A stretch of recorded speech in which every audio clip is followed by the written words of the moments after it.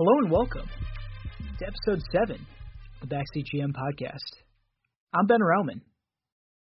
Ben, can you come up with a better intro? You do hello and welcome every week. Like, people don't want to see that. I guess I'm Zach's for duty. Hello and welcome, guys. It's kind of my thing, Zach. It's kind of my catchphrase. Trying to create a brand here at the Backseat GM podcast. Just a welcoming brand. It's the consistency that's key, Zach. Don't want to be coming in with these like weird, greetings every single time. Really, screws with the consistency that listeners are expecting when they tune into our show. And what other consistencies are they expecting besides hello and welcome? They're expecting us to be some garbled speech as we enjoy our Kevin McHale's, some really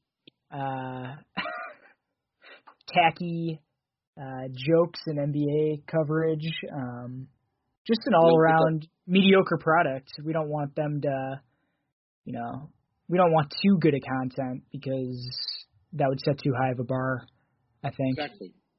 We want you guys to feel like you're sitting here drinking a beer with us. Exactly. That's the vibe we're going for here. We have a special episode today, Zach.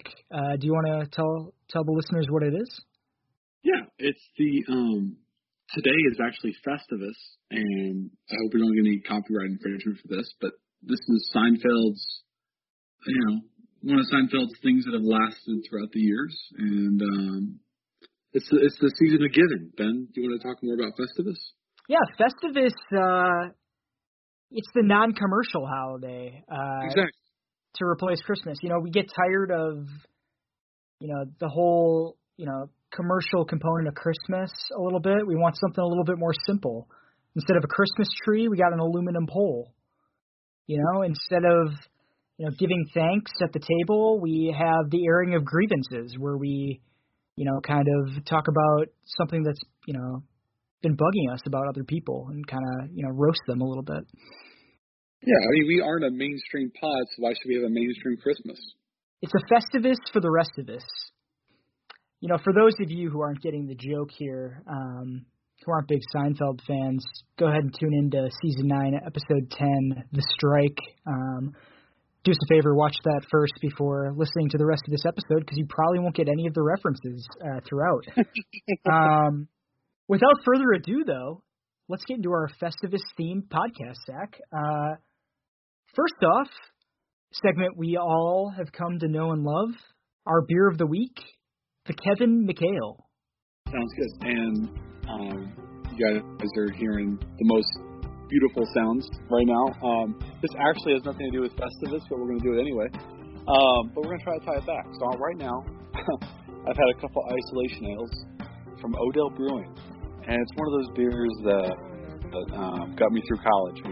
When you're drinking a beer called Isolation Ale, and it has a little picture of a cabin on it, malty, a little bit of a spice, caramel. It's one of those beers that's not the best beer you ever had, but it's almost like a crushable winter ale. It's weird, but it just takes you to a good place. It takes you to a comforting place, Yeah, we're doing some winter beers here for our Kevin McHale in honor of Festivus. I got with me right now one of my personal favorites, Bell's Best Brown Ale. Brown ales are like one of my favorite beers, Zach, one of my favorite types of beers, but it's so hard to find a good brown ale, I feel like. The ones that I find that I really enjoy, I love putting at the upper echelon of the beers that I drink, but so many brown ales I feel like are like super thin, or they don't have enough like character to them, they don't have enough. They're just kind of like bitter, kind of watery tasting. Bell's Best Brown Ale really rises above, I think. It's got a nice like malty backbone with some caramel notes into it, and it's super crushable. I just bought a 6-pack at Total Wine the other day. Really looking forward to crushing these bad boys back in the icy cold months of winter in Wisconsin. I couldn't agree more. And you were hyping up brown ales, and we had a couple, and I was like, ugh. And then we had Bell's best brown ale. It was like, I know what you're talking about, my dude. I know what you mean. It's a standard. And the Isolation Ale is another favorite of mine. Wish I could get them here in Wisconsin, but I haven't been able to find them yet. Definitely recommend both those brewskis that we mentioned here. Moving on to a portion of the show that's already inherently Festivus themed that we're bringing back for this episode. The airballing of grievances, the part of the show where Zach and I talk about something that we need to get off our chest this week. Zach, what's something you need to get off your chest?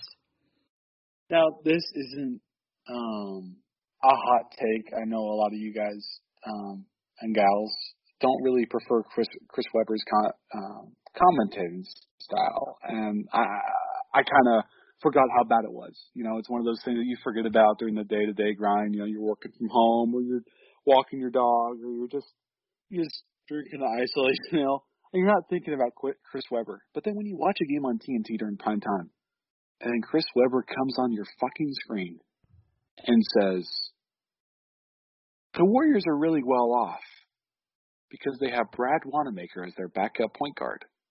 He can really control the pace. And it just ruins your fucking day, right? It just pulls you right out of the immersion because then you're not worried about the game. You're not worried about the Nets versus the Warriors. You're not worried about opening night. You're just worried about how fucking shitty of a take that is. And then it just keeps going. It keeps going. He keeps expounding upon that. And he says things that you just expect for anything. He just says stupid shit like, who's going to be the leader for the Warriors? Who's going to step up? Probably Steph fucking Curry. And then he does those long run-on sentences where, like, even he doesn't know where they're going. Marv Albert doesn't even know what he's talking about. Yeah, Marv has to interrupt him by saying, like, the score is 71-68. Like he just has to, like, pull him out of the bullshit by just saying some random fucking fact. So I love Chris Webber as when he was on TNT as kind of one of the inside guys filling in for Shaq. Like, I think he's got a great personality. I just think he gets a little bit lazy in his broadcast. I think he needs to prepare some notes. I think he needs to know who Brad Wanamaker is before he gets on national fucking television. Glad the NBA is back. What about you, Ben? What do you have to get off your chest? I'm glad the NBA is back too, Zach. Glad we're back to Chris Webber ruining our nights on a daily basis.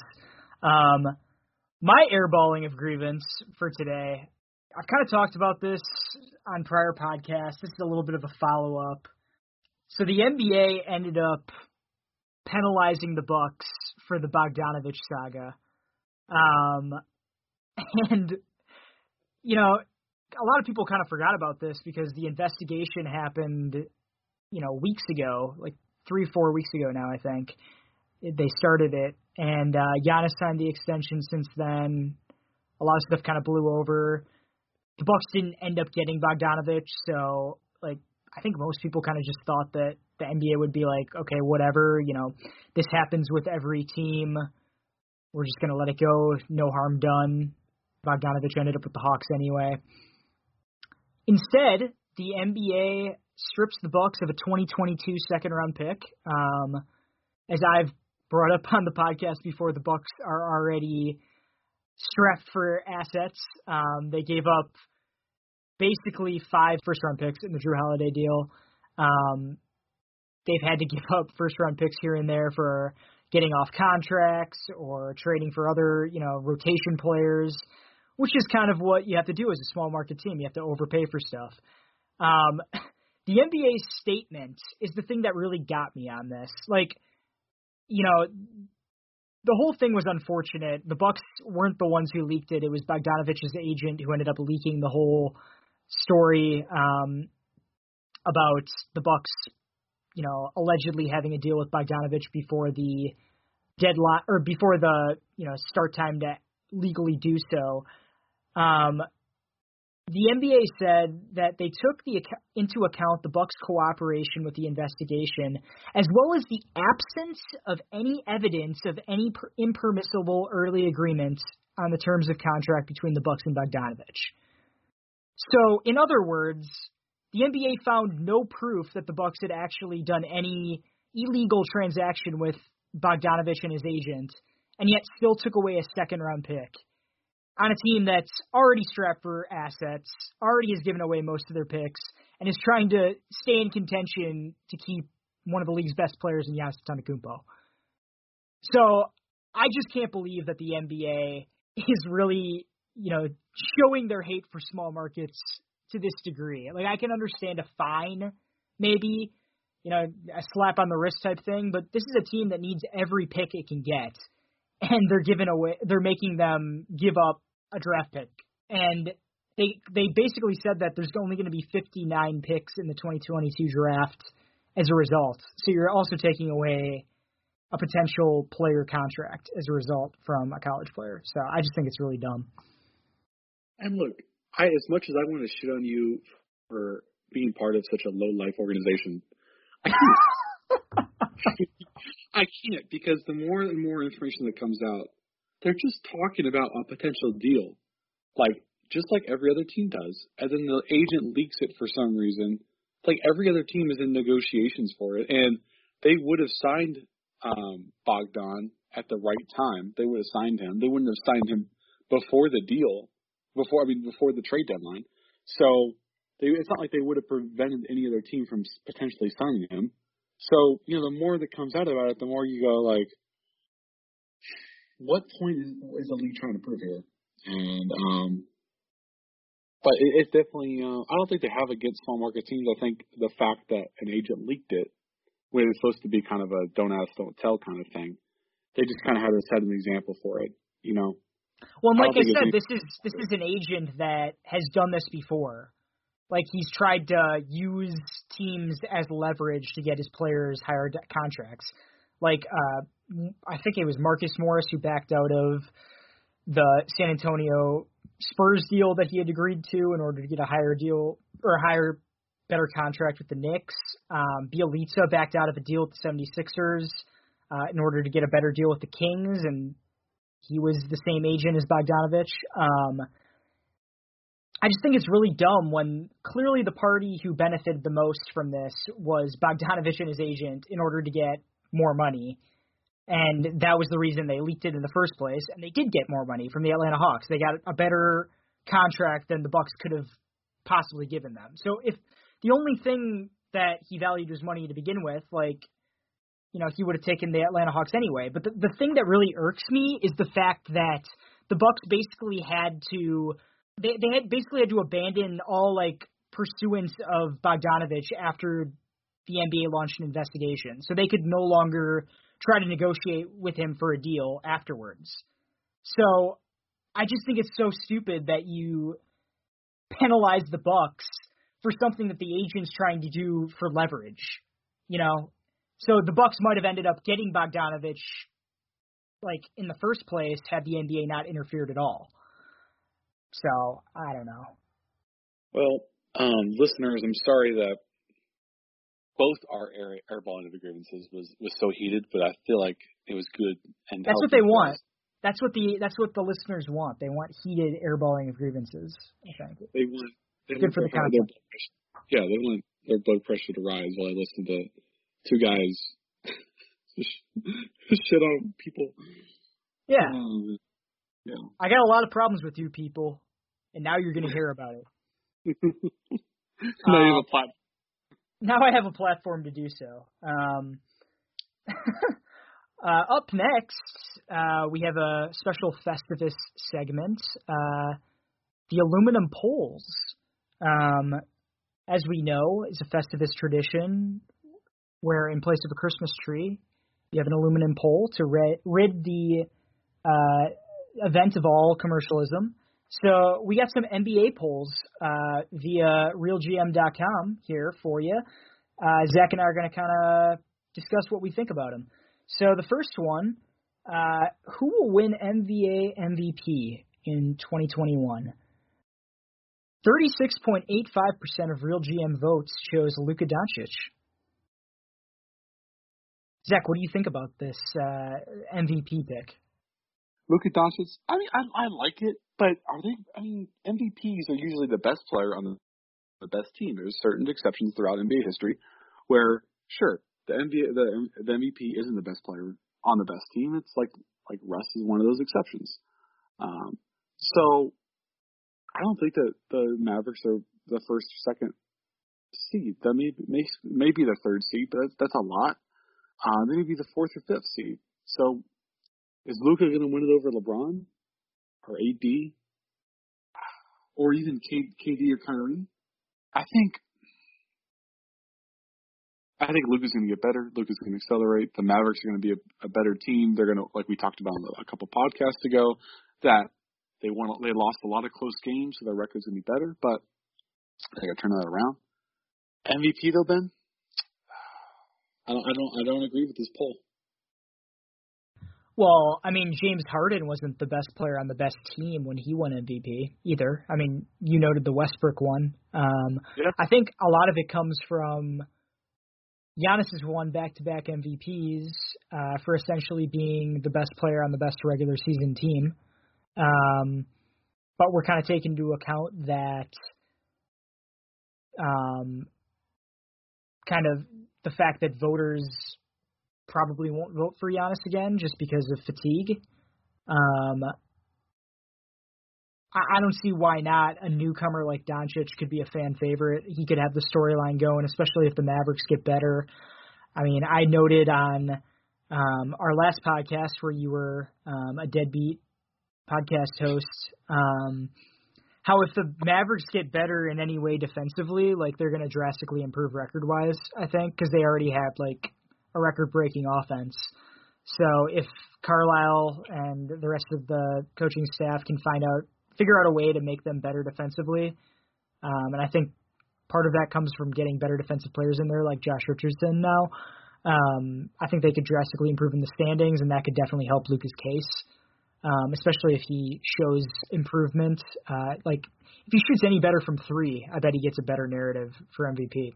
And I think you and I both think that he's capable of that. I think he has a higher ceiling than what he had last year of 31% from deep. Yeah. Obviously that's taking into account the difficulty of the shots, and we talked about this before too with it's kind of the Kobe dynamic where Kobe had to take all these shots for his team, and that's why his 3-point percentage wasn't as good as you'd kind of expect a star like that to have. But, Luka's difficulty of these shots, he's literally their source of offense every time down the floor. So I think it's a pretty decent shot. Like we talked about a couple episodes ago, Luka was my favorite to win MVP. I'm really high on the Mavericks, but I would agree with it. Who would you pick instead of Luka? Because you said you disagree. I guess LeBron maybe? If the Lakers are the first seed and LeBron averages 27, 10, and 8, are we not giving LeBron? I feel like LeBron hasn't won MVP in a while. Like, are we not giving LeBron an MVP? That's true, and he came really close last year, so it's definitely. I mean, I would have LeBron and Doncic as my top two favorites. Yeah. So I'm not saying Doncic. Look, I'm not saying Doncic can't win it. But I think he's got to be second or third seed, averaging damn near 30. Yeah, and I think it's possible that the Mavericks could be a second or third seed in the West. I don't think that's at all out of the realm of possibility. I've kind of talked about my kind of doubts about the Clippers with chemistry-wise, and I think that they're still going to be a really good team. They're going to be at the top of the West somewhere, but I do think the Mavericks could leapfrog them potentially. We'll see if Luka Doncic can get past Luke Kennard in the playoffs. So. Yeah, I mean, Bucks second-round pick Sam Merrill, Mr. Irrelevant, number 60, was actually compared to Luka Doncic in the draft. So maybe he'll have to compete with Sam Merrill. Jason Rose? Who was he compared by? All right, I think we ready to move on. What's the next pollster? Yeah, the next aluminum pollster here is which team will James Harden play for by the 2021 trade deadline? 31.39% of Real GM voters chose the Rockets. I think that's a cop-out. Ooh, whoa. I think that's just the easy choice. I mean, that's the incumbent team. I think Harden's gone. Harden's gone by the deadline. He's already, I sent you a Twitter thing today where he literally chucked the ball at a rookie teammate in practice. Yeah. Like, things are not going well for Houston in the Harden department. I mean, there's been leaks about different teams being interested. These leaks would not be coming out if the Rockets were not interested in trading him. And I think that at a certain point, you have to just bite the bullet and get on with the rest of your season. I think a number of teams would be having, like, they can have pretty decent packages for Harden. So, yeah. It's not like you're not going to be getting good value if you trade him. I think you just have to decide, which one is the best for your team. But I think that's going to happen by the deadline. My favorite personally would probably be it's tough. I think the team that makes the most sense to me is the Sixers. But Daryl Morey has said that he's not willing to trade Ben Simmons and Joel Embiid. So yeah. At that point, like, I don't know if that's a smokescreen. Like, maybe you just don't want to upset Simmons before you trade him. Like, if, possibly the deal falls through or something like that. They would be my favorite as, like, the team that I think would make the most sense for both sides. The Rockets would get, like, Simmons, and the Sixers would get Harden to pair with Embiid, So I think another team that's definitely a possibility is the Nets. I mean, they kind of have the poo-poo platter thing, and Harden definitely wants to play there. Like, they can offer basically all their young guys, all their depth if they need to match salaries, and the Nets can fill out the rest of the roster as well as they can. I mean, they have Kyrie, Harden, and Durant at that point. So, I don't know.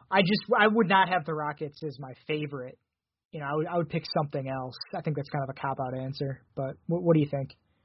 Well, the Nets are definitely a possibility, but I think, if you're the Nets, after tonight, seeing how fast-paced they are and seeing how quick they are in transition, how the TNT crew pointed out how fast they are in transition, and I don't think, and how the offense either goes through KD or Kyrie, I like that simplicity. I like how that works.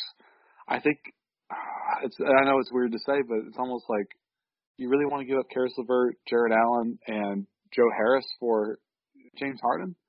And, if you're playing 2K, then yes, but if you're playing an NBA team where there's a bunch of team chemistry and defense, like Karis LeVert as your sixth man, who's their sixth man that they don't have, Dinwiddie, Harris, Jared Allen, Karis LeVert? I think they get worse, in the stretch run, in the playoffs. I think they'll have a couple great nights where they all score 35. It's like, holy shit, this team's insane. But back to the question, where I think James Harden will be, the Heat are a possibility, obviously. I mean, every team's a possibility, but it's just interesting that, obviously he wants out, but then also the Rockets are quoted as saying, like, they don't want to trade him.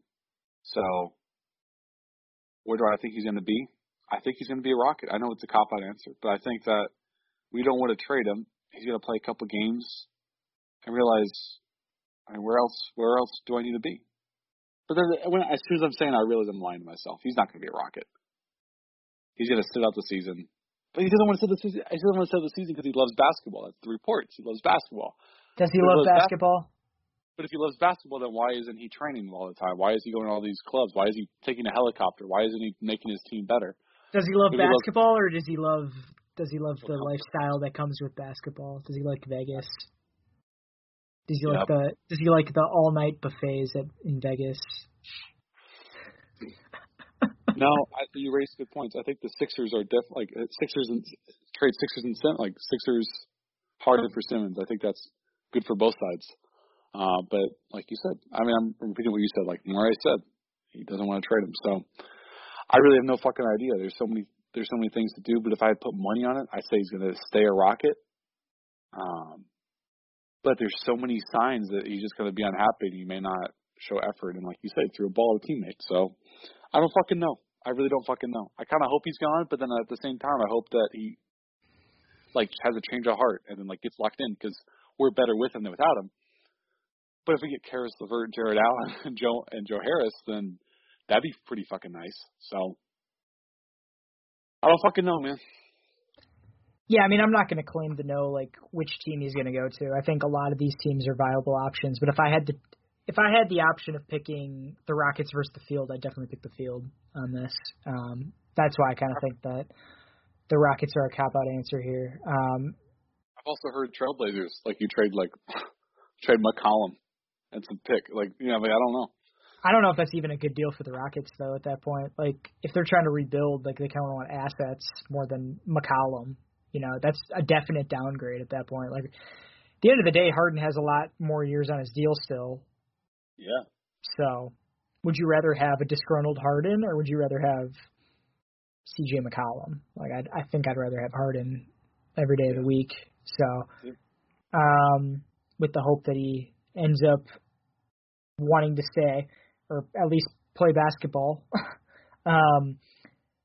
Another poll we have here for the aluminum poll: which team won the Westbrook-Wall trade? What do you think, Zach?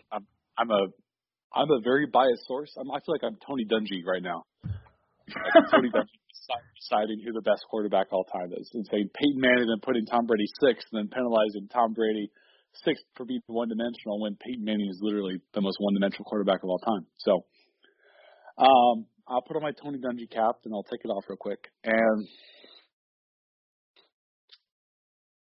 look, if the Rockets thought they have any chance of keeping Harden, the reports were that Harden would have preferred to play with Wall over Westbrook. That's what the reports were. So if you think that you have a chance to keep Harden, you do that deal. Wall has looked really good in both preseason and off-season workouts. He's looked explosive. He's looked a willing passer. He's a willing scorer.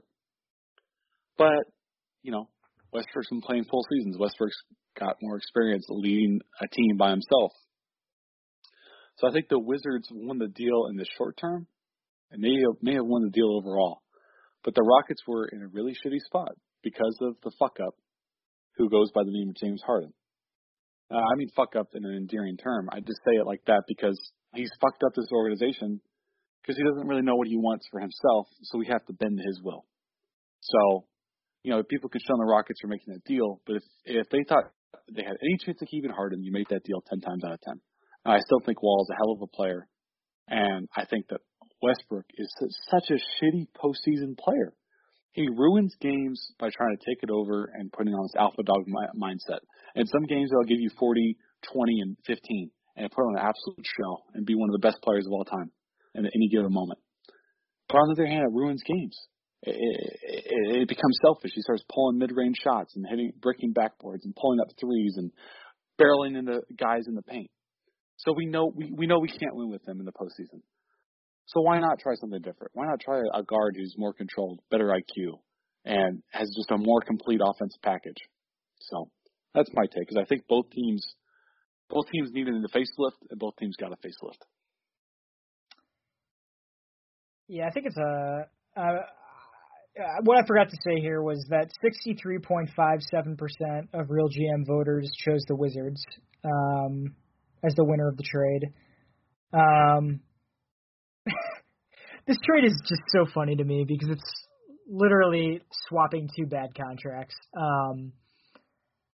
I think the Wizards won the trade, but I really don't think either team won the trade, if that makes sense. I think the Wizards got the better end of the stick just because they got a healthy player, and the Wizards are trying to sell jerseys. They're trying to maybe get back to the postseason for the first time in forever. I guess foreseeably Westbrook and Bradley Beal, maybe they could make a 7th, 8th seed in the East if the chips fall in their favor. I just think that, Wall is such an injury-plagued player. He was really good in his prime, but maybe even a little bit overrated just by, he made some cool passes. He was never a really good shooter. Kind of the traditional floor general type. His defense is a little bit overstated in his prime, and now he's not a good defender by any stretch of the word. But I don't know. I think the Wizards slightly won this just by getting availability from the guy they traded for. The theory of Wall is good. I like the theory of Wall as a player. It's just the fact of him actually putting it together and getting a full season under his belt after this catastrophic last couple of years for him. So, yeah. I don't know. That's my take. All those things you said about, and I'm not disagreeing with anything you said. That's definitely a possibility. This is all conjecture, right? But all the things you said about Wall, you can say about Westbrook. Injury prone. He had a scope on his knee. He has ice packs on his knee every quarter. He's a much worse shooter than Wall is. And he's a much worse defender. At least Wall made an all defensive team. So, we'll see. It's going to be a we'll see kind of thing. But I can see how people think that the Wizards won. But I've seen Westbrook in the playoffs, and it's a broken record. John Wall could end up being a really good player for the Rockets. The only way he could help them if they end up losing Harden is if he proves that he's a good enough player for another team to want to give up assets for him. Because the Rockets are going to be rebuilding if they lose James Harden. Like, why would you try to retool with two injured players in Wall and Cousins, and then I guess you have Christian Wood? But what's the ceiling of that team? So. In the East, that's a 5 seed. In the West, it's an 8 seed, a 7th, 8th seed. If that. I don't even know if it's I'm bullish on that. Yeah, I mean, Vegas has it. They're like 9th or 10th. Yeah, and I think that's taking into account the injury history of those two players. Like, if you lose one of Wall or Cousins, or Christian Wood, even that's a really rough team. And you got a stronger West. If you said it about the Bucks, like if you lose Giannis, but like you said, Giannis has been available. Giannis isn't injury prone like these guys, and these guys are injury prone, so it's definitely a factor. Exactly. Like, Giannis, cross his fingers, has never had a major injury in his career yet, whereas John Wall has been out for a year and a half, almost 2 years. Yep. And DeMarcus Cousins hasn't been impactful since his days with the Kings and maybe the early days with the Pelicans before he got hurt. But on the Pelicans. So, yeah. Moving on. We come to our next segment of the program, another Festivus seasonal segment, the Human Fund. For those of you not familiar with the Human Fund, in the episode of Seinfeld, where this takes place, George Costanza gifts his coworkers a donation in their name to a made-up charity because he doesn't want to bother giving them Christmas gifts. So Zach and I are going to name a couple players where we think their teams would not be willing to give them a Christmas gift and would instead give them a donation to the Human Fund. Zach, do you want to go first? You know what, Ben? I want you to take this one. You're on a roll. Well, I'm going to be in my bag with the first one here. The Milwaukee Bucks hereby give a donation in Pat Connaughton's name to the Human Fund for Christmas. I think that in light of giving Pat Connaughton an extra $3.5 million per year, I think that's their Christmas gift in their own right. I don't think they really need to give him anything else because I think he's already really enjoying the full fruits of the Bucks front offices I'm drunk.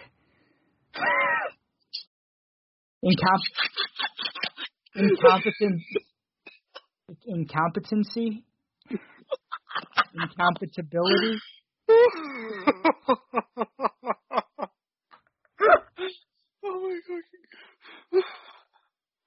Oh my god. Incompetence. Incompetence. Jeez. That's you want to buy a vowel? That's staying in. Oh, of course it is. Yeah, so the Bucks hereby give Pat Connaughton a donation in his name to the Human Fund. lay the fuck off, Pat Connaughton. All right, he's just a dude getting his bag. All right. Yeah, because the Bucks front office doesn't know about the salary cap, so they promised him one deal and then realized they couldn't give it to him, so they had to increase the money. Last playoffs, when Planet Pat, made a couple threes in the playoffs, who was the one that tweeted out, "Who is the real playoff P?" Who tweeted that out? To be fair, that's more of a slight at Paul George than anything. I don't take responsibility for what I said in the moment. I take zero responsibility whatsoever for that tweet. Oh. I don't remember saying it, and I don't claim it. Well, that's totally fair, and you have every right to do such a thing. Up next, Philadelphia 76ers donates a donation in Tobias Harris's name to the Human Fund. Hey, I thought he's going back to his natural position now. I thought they'd maybe give him a little Christmas bonus, maybe. He doesn't deserve the Christmas bonus until he delivers, until he becomes half the player he was in L.A. Yeah, he had 15 points per game in the playoffs, 13% from three. No way, 13% from three in the playoffs? Mm-hmm. That's correct. On 3.8 attempts, which is down from what he usually shoots. That's disgusting. It's like Eric Bledsoe numbers. No cap. No cap. It's like Aaron Rodgers in the NFC Championship numbers. Give me a break. That's Tom Brady in that sham of a Super Bowl he won, putting up 13 points and winning. Okay, 4 for 4 on the game-winning drive. I don't care. I really couldn't care less. All right, the next team we're doing, or the next team gift that we're doing, I'm going to change it up, Ben. What's our curveball you? I'm going to do the Lakers giving Kostas Antetokounmpo a donation to the Human Fund. Because they don't need him anymore. They don't need him anymore. Kostas is as good as they're gone. It was heartwarming to see Kostas Antetokounmpo tonight receive that ring in front of zero fans, Staples Center. It's going to be the last time he's going to be in front of that crowd because they're going to cut him. He was the bait for Giannis to join his brother and be buddies again. Yeah, now the Bucks are going to sign him to a 3-year fully guaranteed deal with a player option. All right, what's our next segment then? Next up, we have kind of a 2-part segment, Festivus themed as well, the Feats of Strength, where in the first part, we're going to talk about our favorite NBA poster that we've witnessed. Zach, do you want to go first? What's your favorite NBA poster? A feat of strength, if you will. Sure. I think it's not one I've technically witnessed in person or live. It is it's kind of a coming of age story. Let's take you back to 1997, to the misty sands of time, taking you back to when the Lakers, with a young Kobe, a 19-year-old Kobe, driving into the paint, crossing over at the top of the key, dunking over Ben Wallace. Coming of age moment, setting the league on notice. Froby coming in with the crazy eights, lighting the world ablaze. That's one of those. That's also like Kobe on Dwight Howard. It's just one of those dunks where it's just like, holy shit. And it's kind of, it's also kind of poetic because Ben Wallace takes away the chance for a ring there, That Pistons team was tough, played the Lakers team tough, and Ben Wallace got his revenge in the end. But that was one of those dunks where you look back through highlight reels and you're like, wow, I really wish I watched that thing live. Yeah, that I've seen that dunk before. That's a crazy dunk. Yeah, you and I were born in 1997, so that wasn't really our prime. But but downhill since then, my friend. Certainly been only downhill since then. My favorite poster is something I did see live. It's a biased take, a biased poster. I've definitely seen a wide range of great poster dunks in my day, but the most memorable for me that rings close and dear to my heart is the Giannis jumping over Tim Hardaway Jr. Yeah. Yeah. Um, Pretty cool. That was one of the coolest things I've ever seen. You know, there's been dunks where guys have jumped over players before, but Tim Hardaway Jr. is no small guy. He's a 6'6" player. Giannis cleared him completely, and in the post-game interview, didn't even realize that he did. They had to show him the highlight video afterwards. He kind of just thought that he just, dunked in transition. Tim Hardaway was somewhere nearby. He cleared him completely between his legs, getting a lob from Cash Money Middleton. That is the ultimate poster because Tim Hardaway is like completely underneath Giannis, like covering his head. Giannis is just throwing one down. I've never seen a player so effortlessly clear a guy that tall. And to see it live was something incredible. The LeBron dunk, I forgot who he dunked it over, but the Bulls guy. The LeBron dunk, when he cleared the guy, that was so effortless. But the guy was like 6 inches shorter than Tim Hardaway. Yeah. Who was that? Was he on the Bulls? Oh, John Lucas. It was John Lucas, right? John Lucas. I think that sounds very familiar. Yeah. Wait, let me look up here how tall John Lucas was here. Okay. Hey, we're doing a little bit of research on the fly here for you guys. We want to give you guys. John Lucas, 5'11". Oh, and what's Tim Hardaway? That's a 7-inch difference. 6'6". Okay. Yeah. So that's a personal favorite of mine. As a Bucks fan, rings near and dear to my heart. But as far as a in-game live dunk, like we've seen guys do that in the dunk contest before, where they've jumped over a player, who's average height or a person who's average height. This is in a game, a guy who's 6'6". That one's really special to me. Moving on to the next part of our Feats of Strength segment. In the episode of Seinfeld, the Feats of Strength is, of course, a wrestling match between George and his father. Who would you pick in a wrestling match to win among current NBA players? Who is your Goliath that you would bet all the chips on? Okay, so who do I think, look, everyone knows I'm a Rockets fan at this point who's listened to this pod, and I don't want this to turn into a Rockets pod, but, I'm not going to say PJ Tucker here. I'm going to say Lou Dort. Lou Dort took that series to 7 games because that's one of those series where it's just like, let James Harden have 35, Rockets win in 5 probably.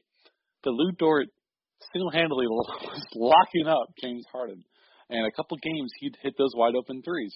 So for Lou Dort to have the agility as well as the strength to stay in front of James Harden and the will, my guy's Lou Dort. Yeah, Lou Dort's a madman. Yes. Another madman, Marcus Smart. He'd be up there for me. As the type of guy who just kind of he'd get it done. He'd bite your ear off. Mike Tyson style. Marcus Smart.